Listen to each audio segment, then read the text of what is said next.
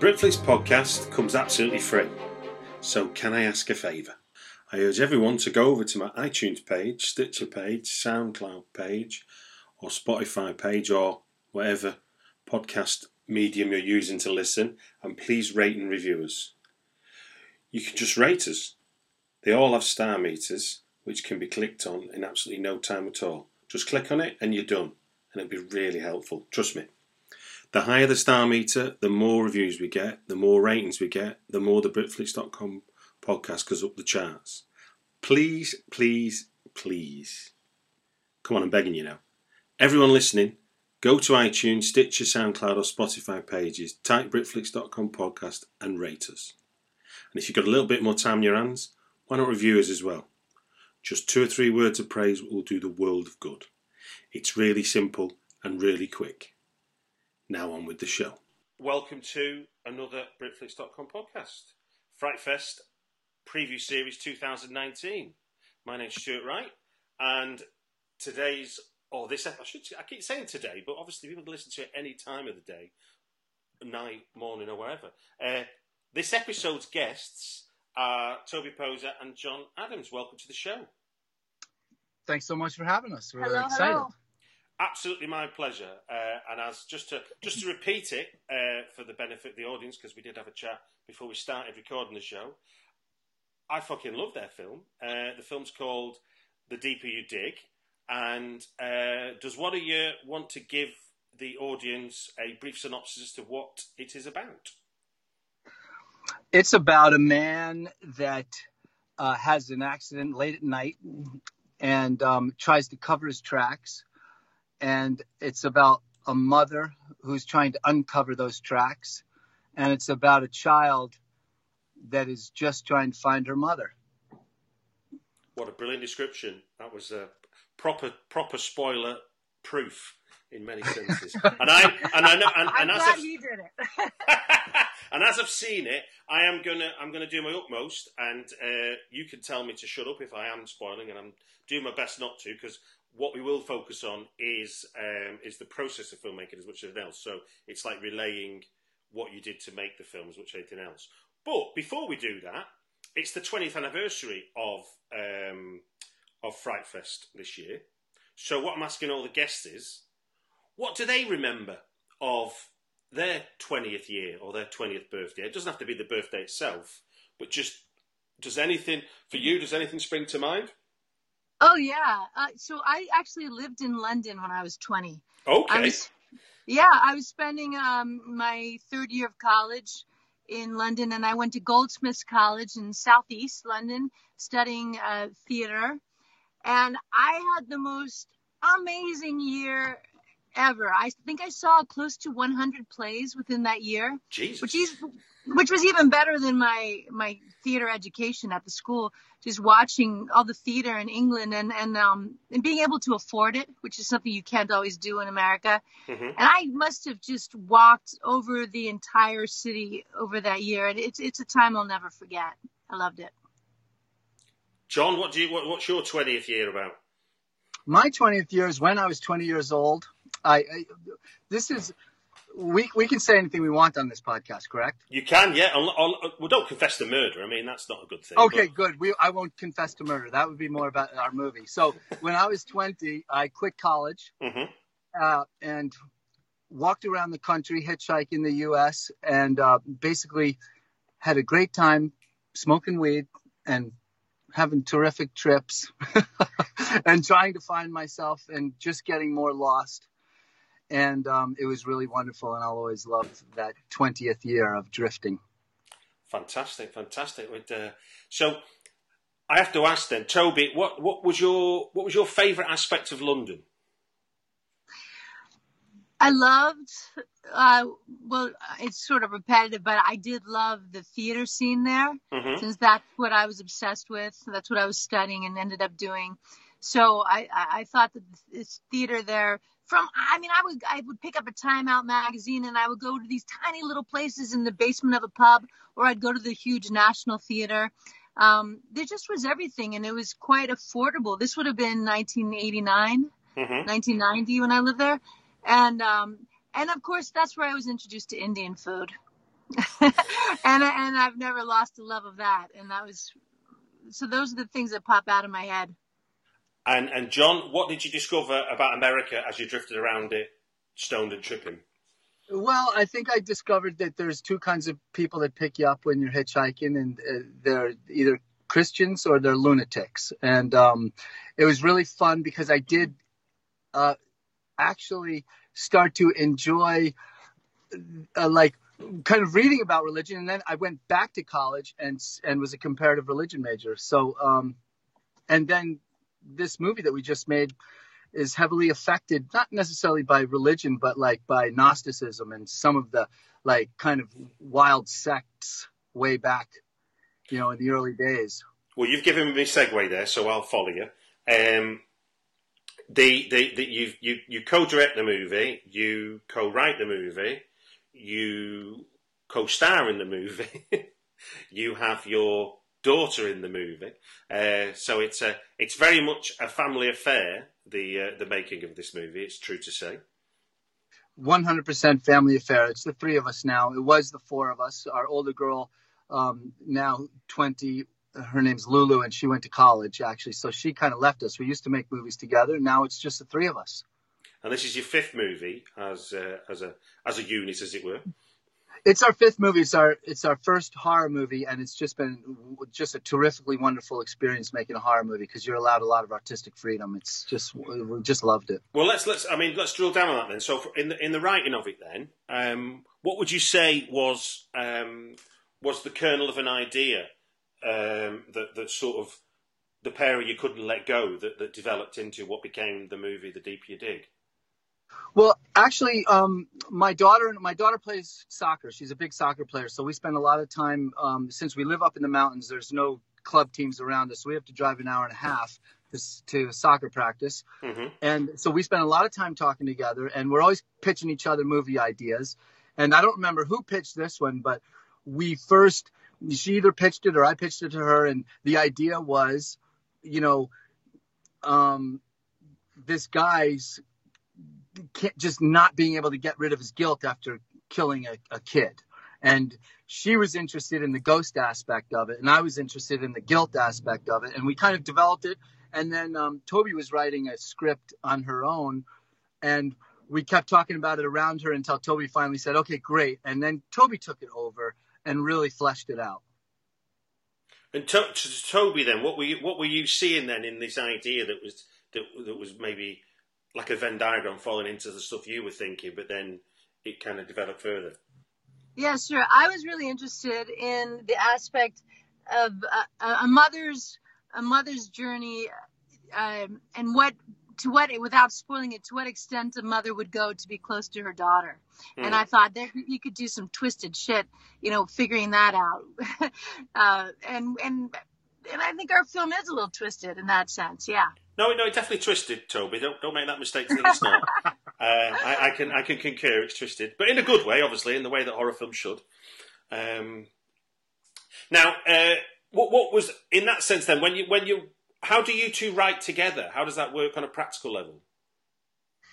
Often John tends to be very spontaneous, and he likes to shoot things, which can be really great. And then we'll edit it that night and see, does this work? If not, we'll reshoot it. I tend to be a bit of Hamlet-like, where I tend to like to overthink things. So we'll do things both ways. We'll do something spontaneously, and then perhaps I will write something a little more detailed that will correlate to other parts of the film, and we'll reshoot them that way, or riff off of a script I've written. And then between the two of us, we're a pretty good mixture with his spontaneity and my overthinking things. We usually meet in the middle somewhere. Yeah, a good example is kind of like, I just wanted to cut somebody's head off in this movie, but Toby needed to understand, well, why would we cut somebody's head off in this movie? And that's what's fun, is like the visual versus cerebral, and putting those things together. And I love that Toby figures out why we need to cut somebody's head off, because obviously in the end, that's what makes a movie really fun, is why is this happening? No, it never ceases to make me smile when I'm having a chat with someone and they're telling me how they justify chopping someone's head off.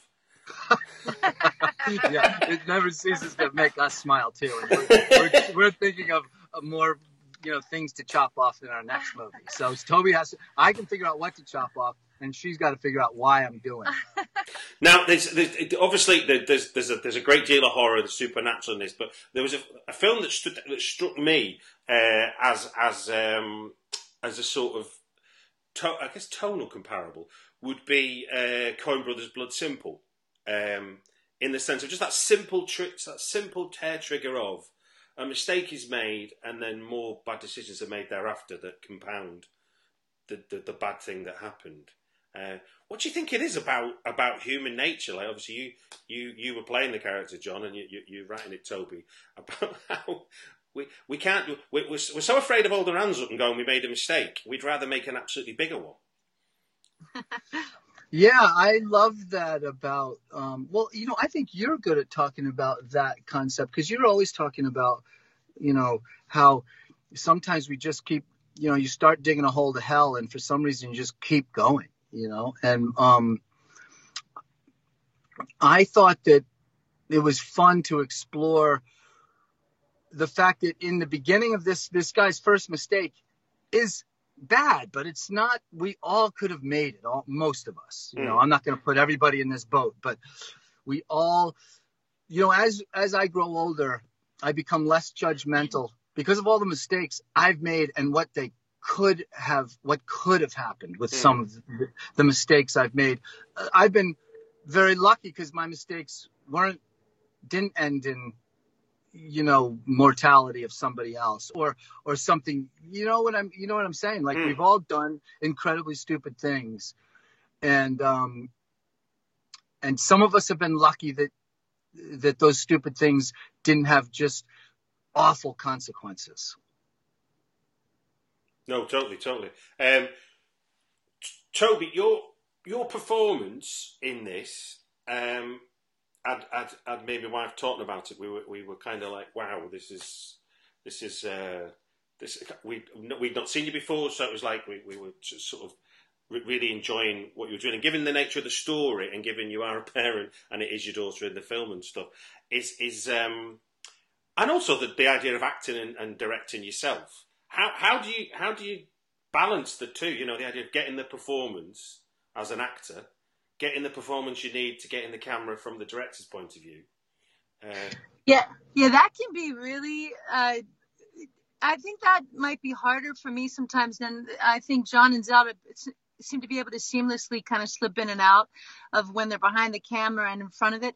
I think for me, coming from a history of acting, sometimes it can be a little harder for me to separate myself from when I want to be directing and when I actually just want to be performing. Over 5 films, it's gotten a little easier. But I will say that there were some things that since I am a mom, and it's my favorite job in the world, that kind of came so naturally to me, understanding the grief of what a mother would be going through, that I didn't have to think too much about that. But I will say I was also going through something during this production. I actually was going through cancer during the production. And it was a reproductive cancer. Mm-hmm. So there's this strange sort of correlation between what I was going through in life, having that part of me as a 50-year-old woman, basically taken out, removed from me physically, and the emotional story of Ivy, the mother character's loss of her daughter. So there's this, as far as writing went, it really, I think, sweetened my writing. Mm-hmm. Sweetened is much more sinister than that, but it helped fine tune my writing to make it a little more emotionally sound, I think. So that was something that as a mother just was like, oh, I'm going through this. Let's just use it. and I have to just, if I could just add to that, since Zelda and I were behind the camera filming Toby in a bunch of scenes right after she had this brutal operation and, all this heady stuff. But you know what? It would be snowing and Toby would say, let's go shoot this next scene. And she would go out and shoot it. And boy, it really, to me, it comes across. I see her, it just comes across so heavy duty and kind of amazing. And kind of like art does imitate life. And, you can either sit around and cry about it, or you can use it and accept it. And I think Toby used it and accepted it and really well. And, that's what's beautiful about her. I might be making a leap of faith here, but in terms of the character that you're playing, Toby, there's the parents' bond with the child and what instinctively that does for somebody, but also the nature of believing you've got second sight of the tower reading and all that kind of thing, which again is an instinctive thing, not a thing you can put in a bottle and go, there it is, take some away with you, please. Right. Does that make sense? I mean, I might be reading too much into it. I don't know. Yeah, I think we had a lot of fun with the second sight stuff and working with the tarot. It seemed, I think mothers do have a certain kind of intuition. For instance, my mom just died, and I really knew. We're the fun bunch. But I kind of knew exactly when she was going to die, and I literally was with her, holding her hand when she died, about not even 2 weeks ago. And this is the truth. So that was something, since I'm really interested in drama, that was something we could really make a hybrid of the drama that we love, which is and a drama of a woman refining her faith, let's say, but include really cool shit like the tarot, and to kind of bend the occult to our needs was just really fun. And for people, when they see the film, they'll see the fantastic vistas of the Catskills where you shot the film, and to make it easy for yourself, you shot it in snow. Do you want to talk about? I jest there. Do you want to talk about making that decision and how you made that work for you? Zelda and I, the year before, we knew we wanted to make a horror movie, so we did a little test run. We made a little tiny short little horror movie together and shot it in the snow, and just fell in love with the contrast of the snow and these mountains. They're real dark mountains, and Zelda and I really decided that the next movie, the Deeper You Dig movie, that we really wanted to mostly shoot it just as we did this practice run, because it looked so beautiful. And so we basically took out a lot of the saturation and added a little more contrast, and it just really captures the heaviness of the Catskill Mountains, but also the tone of the movie. And if you could choose, because obviously reading your production notes, you talk about having filmed in the Mojave Desert or Catskill snow-covered mountains. Which is the easiest to shoot in? I would say absolutely the Catskill Mountains. The Mojave Desert is, oh my God, I grew up here, so I can deal with freezing, but 120 is tough. You also get a lot of sand in the camera. Yeah. And it's very hard to deal with that insane amount of light. Like, one of the things about this whole winter that we filmed was it was overcast, so we never had to deal much with blown out. We didn't have to fight the light. The light was just wonderful for us. And the Mojave Desert, it's never wonderful for you. It's like just blasting on you. And you never know when your cast is going to step on a rattlesnake or get stung by a scorpion, so you're always frightened of that. And here, usually the bears are hibernating in winter. You say that so matter of fact. If I could just give you a stark contrast, I did a quick Google search as to what's dangerous in the UK wild, and it won't surprise to learn there's not a lot for starters, and the top one was tick. Oh, that's pretty funny. Well, I've already had Lyme's disease and babesiosis. Yeah. Yeah, so. I mean, it's not fun, obviously, but the idea of accidentally stepping on a rattlesnake strikes me as a more immediate danger than realising you've been bitten by a tick. No, that's not fun. You're in a lot of trouble when you're out in the Mojave and you step on a rattlesnake. Now, go on, Toby, sorry. Although where we live right now, we have a family of bears that is constantly outside our house. And they're two big fuckers too. Yeah, I mean, they're really big. And now they're not afraid of us, so it's a big pain in the butt. I worked on a children's camp up in Long Lake, north of Albany. Oh wow! And that was the first time I've ever come into contact with a bear. Obviously, there wasn't many other opportunities before that to that day. But there was is it the black bear, the ones that's likely to come in the kitchen, isn't it? Yeah. Yeah, so the kids' kitchen, we had a black bear come and visit, and obviously quite like the big bucket of peanut butter. And they had to shoot it with some bird shot to give it a spank on the backside to sort of go, "You're not welcome here. You're not welcome." And then sounds about right. Yeah, then I had to spend, I think, 2 hours lying to 10-year-olds that it was a car misfiring, not a shotgun shot they just heard. Because they thought the bear had died. But I digress. With all the Vista stuff, one of the things that struck me about some of the choices you made for what you got in camera is the wonderful sort of intense scenes where it's like, it's the character. So I'm thinking of scenes with you, Toby, where it's just a black background. And you.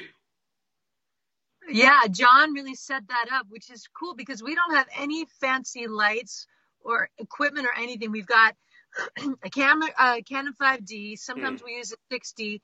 And in that sense, I think John just put up a construction light right above me. Yeah, because it looked so great. And the important thing was what she was going through. And we didn't need a background, I didn't think. And it just looks so great. She also looks a little skeletal in that construction light. Yeah, but it's also it's isolated. It's literally isolating, isn't it, for the character who is literally isolated. That's exactly what we were hoping people would say, was she is completely alone in the dark. Now, in and amongst all that, then you also have you have a lot of fun going a bit batshit crazy as well within this film. So do you want to? I mean, without spoilers, I suppose, but do you want to sort of shed a light on some of those that you were kind of? I mean, obviously you're proud of the entire film. I'm not trying to sort of diminish anything, but just thinking about maybe something that when you were thinking about how the friggin' hell are we going to do this, in terms of the batshit crazy stuff that goes on. Well, I think that's a great question, and I think the answer is pretty simple. We wanted to show this woman going through the 7 stages of grief. Mm-hmm. And so instead of having her cry and, use drama that can be just so overbearing with grief and sadness, we thought, hey, this would be great if we could show the 7 stages of grief in a horror context. So that just made her going through the 7 stages so much fun, because we got to sit around and think of scenarios that were kind of horror-esque, that were, and then we also got to have the artistic freedom to film them any way we wanted. So we did it a lot. We shot a lot more of those circles than the audience is going to see. Mm-hmm. And some worked and some didn't. And, we settled on the ones that we found worked. And it was just really fun to have that artistic freedom to be able to just, I don't know, I think John also really liked collecting anything that would grow maggots. That's true. Because, there's a lot of wildlife up here, and when it gets warm, there are a lot of maggots that collect in dead things, and John just doesn't shy away from that at all. Look, we live in the country, and there's a lot of roadkill, and basically roadkill is the star of our movie. And, it's my neighbors think we're nuts, but that's okay. One of the things that really struck me when I was watching it, and it was something I discussed with my wife, it's like the film is grounded in reality. We know what's going on. We know what the real world is. But also, as a piece of work for the 90 minutes, I also felt like I was in a complete dream as well. That whole thing that cinema does really well is that it just takes you into something unbelievable, and you go, do you know what? I'm buying it. I'm there. I'm as scared as Toby's character is. I'm as fascinated. As your character is, John, and I'm as curious as Toby's character is about what's going on, what the answers are, and how I feel. But yeah, obviously, if you were to try and say that in the real world and just make it like a soap opera, it wouldn't stand up. But the way that you move between like the tonal shifts with the black background, or the meeting the tarot card student who's now become the kind of expert who's sold lots of books. These are really big shifts that don't make absolute sense in a literal way, but they make you move amongst the action of the story and make you feel like you're in a dream. Well, terrific. That's great to hear. Yeah. I mean, that's something that we were hoping. We wanted it to be a dreamy thing. And, to show, like, when something terrible happens, it's always interesting that somebody knows the truth and somebody doesn't know the truth, and the truth is right in front of that person who doesn't know it, right? We wanted to play around with that, the fact that she's constantly passing the truth's right in front of her, but she's got to reach into her spirituality to actually see it, and that was fun. Also, acting wise, something that we really all agree on is you have to believe what you're acting. Like, it can be really far out to say, I believe in this, that this tarot card means something. Or it can be strange, like in the scene with the mentor who became, the mentee became the mentor who introduced this sort of karmic box to the Ivy character. It would be easy to play that scene, and it wouldn't work if I didn't completely buy it. And so we decided that anything we're doing in this horror genre, we have to completely buy if the audience is going to buy it too. So that was a good acting exercise. It can be hard to act something that seems totally outrageous, but once the actor really believes it, I think it conveys much better for the audience. But it's that. But I like that you've gone to that sort of extra effort, as it were, to give the supporting characters a character, as opposed to, we've all seen here's an expert just to give us some information we need technically. That would have been the easy way of doing it, but instead you make it, your choice of who he is and how he behaves is really, really, exciting and enticing. You don't have a clue where this is going. And obviously neither does your character, Toby, at the point, even though we start the conversation off with, these people know each other really well. It's sort of, it's going to be a crass comparison, but if you've ever seen Taylor Sheridan's Hell or High Water, you've got the woman working in the restaurant who just sort of steals the film almost. Yes. It's that idea of, obviously everybody in a film is the hero of the film, aren't they? Because that's in that moment. Well, he's basically a family member, the guy who plays that role. His name's Sean Wilson, and he was one take Charlie. He knew what he wanted to do, and he did it, and we were done. It was amazing. It was so fun to let him just do his thing. And like Toby said, he just bought it and delivered it. But equally, the flip side of that is like, Izzy Figueredo, is that how I say it? The detective. Izzy, yeah. Izzy Figueredo. Her when she's interviewing you, John, for the first time, and completely wrong footing you, is with her kind of like matter of factness and even that, you could even call it attitude, which for what is a polite inquiry, again, the audience is like, is everybody onto this? Do we know? Are we? Well, it's interesting because the detectives truly are, that's where they come from. The man playing Detective Sanford, he's from up here. He worked for the sheriff's department, and we just met him once and said, hey, we want to do this scene about a missing girl. He's been there, so he knew exactly how to do it, what to say. We really leaned on him for advice, but let him just run with it. And then Izzy was an undercover cop in New York City for years. No way. So she is a total different kind of, law beast. And they were a really interesting couple, didn't you think? And what was fun was we did not write them lines because we were worried that if we gave them lines that they would get nervous and try to act. So they didn't have lines, and all that you see, that attitude and everything, is just her just breaking balls and him just being a classic small town cop. No, honestly, yeah, no. It will, knowing that now and having seen what I've seen, it speaks volumes there, because it felt brilliantly obtuse and authentic all at the same time. Good. They were so fun. Now, the film in its own way, and it's interesting because you're a married couple. You're also a man and a woman, and the film has kind of a really interesting things to say about sort of gender identity issues in and amongst it all. Yeah. How did you? I mean, obviously, from the male and the female point of view, how did you? Because and I'm talking and mumbling because I'm following my words because I don't want to give any spoilers. But was that something you were conscious of in what you were doing, or something you kind of saw after the fact when you looked at what the film was? That was Toby. Toby wanted that in this movie. She thought that would be really important because it's kind of something maybe that hasn't been. Well, she didn't feel that, like, she thought it'd be a fun thing to explore in a horror movie. Like, hey, let's go here in a horror movie because it'll be fun and it's so timely. And I think Toby really ran the show on that. And I think it was really smart. And I love that part of the movie. And it was her idea.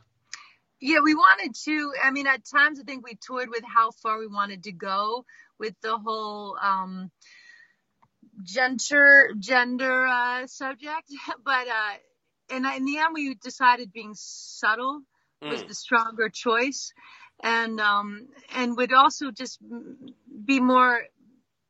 have more of an intelligent take than just making a farce out of it. No, yeah, because it's. I think. I mean, I've seen far too many horror films for it to be healthy for someone, and I don't think I've seen, certainly in my experience, this way of showing a haunting. Now, I don't think that. I think that's vague enough not to present a spoiler for anyone listening who hasn't seen the film, and when they see it, they'll know what I mean. So it's we were hoping for that. Sorry, I just interrupted you, but we were hoping for that. We were hoping to show a new haunting. Yeah, no, I mean, I feel like, I mean, there's similar things, but like you said again, and I think it's like you were saying earlier about when horror films play something straight as opposed to knowing or sniggering, it becomes easier to sort of take because you kind of believe it's happening, and it's really clever, and I think what I enjoyed most about it was how iterative it was. Without, like you say, without descending into sort of wah, wah, wah. Thank you. Yeah, I think my favorite scene in the movie is one where the Kurt character is talking to himself in a mirror. I won't give anything away, but it was such a simple one take scene, but it said so much. You know which one I'm talking about? Yeah. Yeah, to me that's the most powerful scene in the movie to me, and John did a great job with it. Well, I also think that your idea, Toby had the idea of the bathroom scene when Kurt goes to the bathroom, and that did not make the first cut of the movie. And Toby had talked about that scene and talked about it, and we had tried to shoot it once, and it didn't really work because it's a little dangerous looking cornball. Yeah. And she went back and directed me through it so that it's not corny, and it was a really fun scene, and I'm so glad it's in the movie now. That's one of my favourite bits in terms of, because obviously while you're watching it, going, what the fuck's going on? Exactly. That was kind of where I looked at my wife and we went, what? Is it? Really? So yeah, right. No, we bought it. It was like we sort of, if you can enjoy it, if that's the right word, we definitely bought it anyway, and we were kind of like, right, okay. And I which in the iterative thing, it's like, as you know, I can't remember who said it now, but the difference between screenplays and real life is a screenplay has to make sense, whereas life very rarely does make sense. And I loved how you litter the beginning of the film with lots of setups, which are just things that Echo says. Good. That then become just your payoffs in terms of what's going on. Well, that's Toby again. You should talk about that because that's Toby's smarts. I'm really interested in circles within movies, little tiny things. Often to me, they might even be subliminal that the audience doesn't notice, but is things that are revisited throughout the film, to me, make a really great story. It's interesting. Like there might be a snake, and then that correlates later to the talk of a worm. or just the tiny little circles that can revisit throughout a movie are fun to think of. Now, I'm going to try and be vague, but hopefully you'll know what I'm talking about. There's a roadkill scene. I'm guessing it's the remnants of some roadkill. I don't think you've made it. Where you're receiving said piece of roadkill, Toby. Yeah. Do you know what I mean? Yes, I do. Yes, good times. So, whose big idea was that? I'm presuming that wasn't yours, Toby. That. You got that right. That was John's. Back to the maggots. Oh yeah, that was. I mean, if you look closely at the whole scene, that is a whole buffet of roadkill. That basically we had to shoot that scene because our entire freezer was filled with bags of roadkill. So Toby's like, "Hey, we've got to do this," and I was like, "Okay, great. Well, I know what we're gonna do, so let's get out there and film it." And when we got out there, it was really fun. And I think Toby did a great job. And basically, that whole scene is about, it's kind of like a little reference to the devil. And it's like, the devil's not going to bring you a little piece of knowledge. You're going to eat all the knowledge. You're even going to eat the knowledge bringer. And I love that because, basically it's the beginning of her spiritual journey to realize the most awful thing that could happen to any human being is the loss of their child. And she that's the beginning of her journey to find out the answer. And so I wanted it to be awful. Also, that also was the first circle, which is in the 7 stages of grief. That thing is denial. So it's, she doesn't want to eat it, man. She doesn't want to eat it, but she's going to be force fed it. The truth. I have to tell you, this was just sort of, and it's not to talk about the beginning of the film can in no way spoil it. So the opening moment where you're talking to Echo, Toby, and obviously it's really your daughter. And I didn't know that until after the fact, because I turned to my wife, I goes, when that scene finished and you kind of had that funny line about, do you want me to kick her fucking ass or something, to teach her. I turned to my wife and went, do you know what, you could really believe their mother and daughter, couldn't you? And then I read the production notes after, I'm like, oh, they are.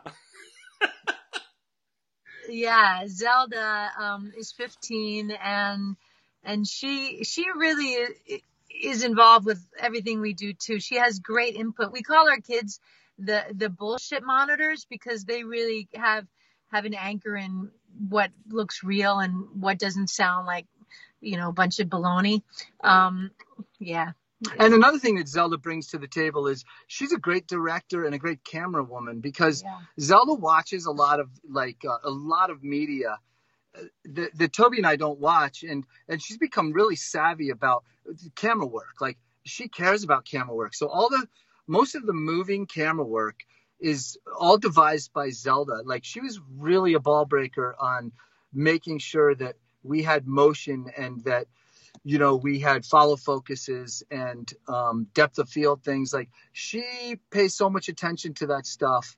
It's really wonderful to have a young person, have that artistic power in our family here, because I think she's incredibly smart and she sees things that, me and Toby just don't think about. No, totally. Now, look, let's tell people then, when can they see The Digging You Deep at Fright Fest? Oh, it's going to be Friday, August 23rd at 9:00 in the one of the Leicester Square cinemas. One of the, I think it's called Cinemark, Cineworld. Yeah, Cineworld is the cinema. Yeah. No, it's at 9:00 on the 23rd. Brilliant, and I'll put in, like I say, I'll put a link in the show notes to let people get details for it. And we'll be there, so we'd love to meet everybody. Anybody has any questions, we'll be there having fun. We just can't wait. The entire festival will be there. We're just so thrilled to be invited to this amazing event. You're going to have a ball. Well, look, it just gives me to say thank you very much for giving us your time on the podcast. Thank you so much, Stuart. And thanks for your smart questions and your care. just so wonderful. The Britflix podcast is provided absolutely free. If you want to help me get the podcast out to more people, please take a moment to leave a review on iTunes. Or if you want to help me out directly, there's a link in the show notes to my Patreon page. All contributions are welcome. And the music is by Chris Reed of thecomposers.tv.